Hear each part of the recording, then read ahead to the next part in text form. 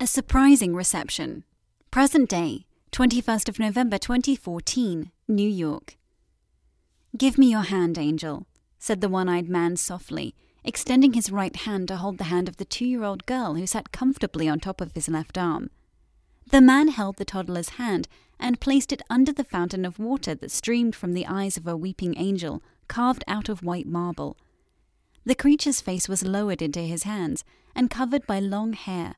Its majestic wings pointed toward the sky, the only signal of hope present in the stone sculpture.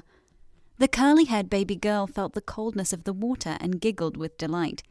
She looked back, smiled, and touched the face of the man, caressing the silver eye patch that covered the left side of his face. He held her hand, kissed it, and once again placed her tiny fingers under the gleaming stream, much to her delight. Morgan woke up from her dream as she heard the flight attendant's announcement that the plane was about to land. She wished she could remember the face of the one-eyed man that had haunted her dreams since she was a girl. Morgan placed her hand on her right shoulder and massaged it, attempting to relieve the tension from a bad night of sleep.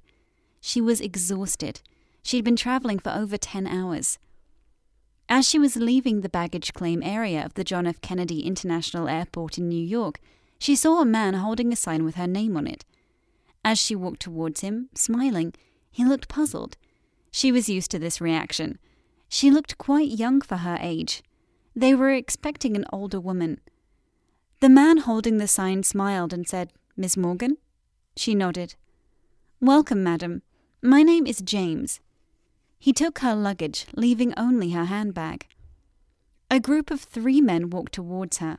The eldest extended his hand. She recognized him as the mayor of New York, Mayor Jack Dawkins.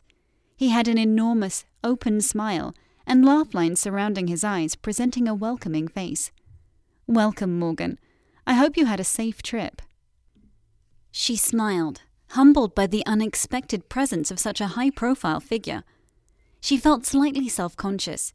He was wearing a formal and undoubtedly expensive black suit with a royal blue tie, and his white hair was perfectly combed and very shiny. In contrast, she was wearing her most comfortable traveling outfit, a white linen Indian-inspired tunic and matching pants. Her comfortable flat sandals made her feel quite small in comparison to the tall American men that followed the mayor and surrounded her in a circle. Thick, curly hair was half tucked in between her neck and the turquoise scarf that circled her shoulders. She quickly gathered her long dark hair and hopelessly attempted to smooth her curls, running her fingers through the unruly locks that reached her waist. I might as well try to control a tropical storm, she thought, amused by her rebellious locks. A man stood just behind the group, and she couldn't help but notice him. It was clear he was part of the welcoming party, but he did not look, dress, or act like the rest. He stood at the back and looked directly at her with a kind, warm expression.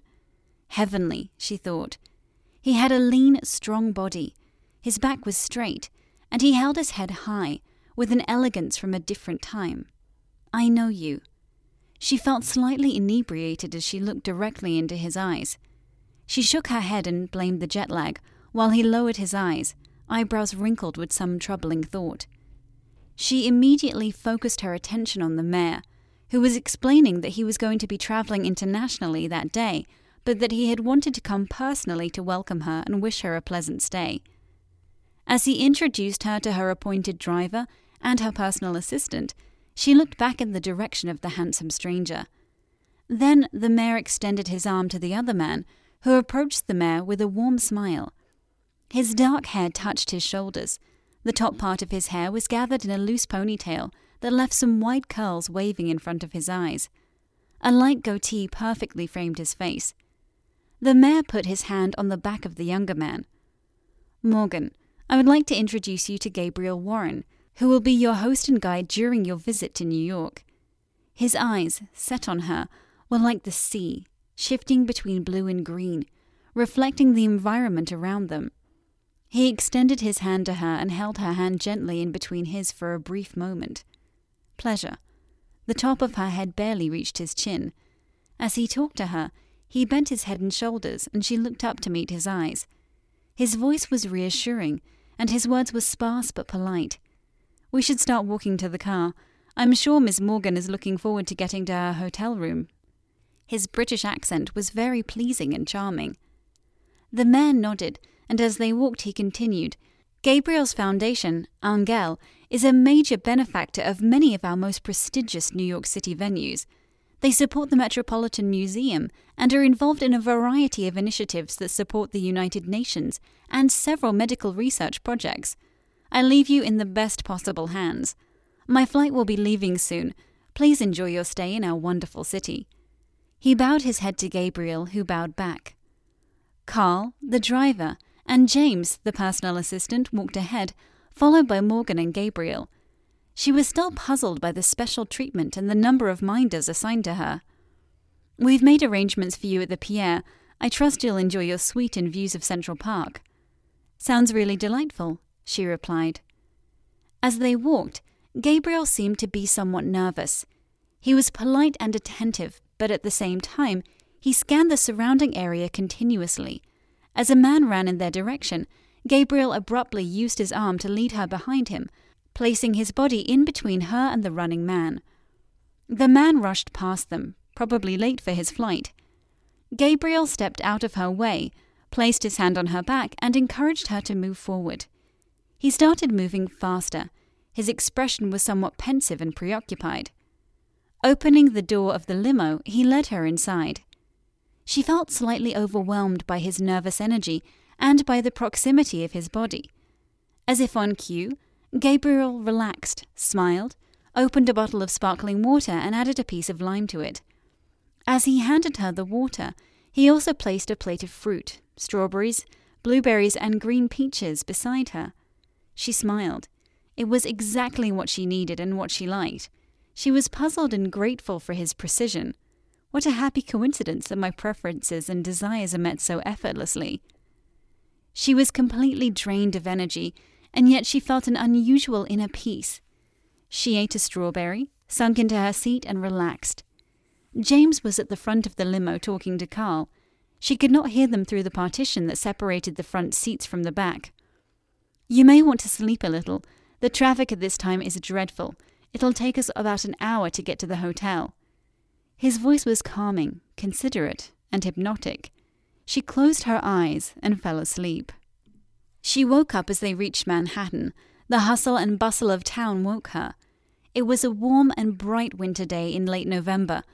The Christmas lights were already up and the Christmas shopping crowd navigated around the traffic. Carrying their bags and packages, as they arrived at the hotel, he opened the doors and gently but decisively attempted to move her and the rest of the group inside the building. She was not sure what bothered her most, the fact that he constantly touched her back and took a clear position of authority, or the fact that she was complying with and enjoying it. She rebelled against the captivity of his charm, as he tried, once again, to rush her inside. She stopped, took a step to the side, away from him, and started walking slower. He looked at her, puzzled, surprised, and perhaps slightly irritated. She smiled, amused by his reaction and happy with herself. He seemed to relax as they got inside the hotel. Black and white marble tiles adorned the floor of the high-end hotel, making a clear introduction to the luxury that was yet to be experienced by the guests. Colourful murals depicting Greek gods adorned the walls of a rotunda that led to a marble staircase. The vivid Trompe-l'oeil paintings borrowed their style from the Renaissance. They did not have to check in and went straight up to the grand suite. Morgan was amazed by the size and sophistication of the suite. She had her own private terrace, a master bathroom bigger than most hotel rooms she had ever stayed in, and a huge living room that was separate from her bedroom. "I assume you are too tired to dine out today. I've made arrangements for a light dinner to be served in the suite's living room in a couple of hours. I'm staying in the hotel, and with your permission, I'll join you for breakfast tomorrow morning so that we can discuss this week's plans." She nodded gratefully. "Good night. Thank you, Gabriel." He smiled and turned to leave. She felt overwhelmed by his beauty. "Looks are worth nothing," she thought, dismissing the butterflies in her stomach.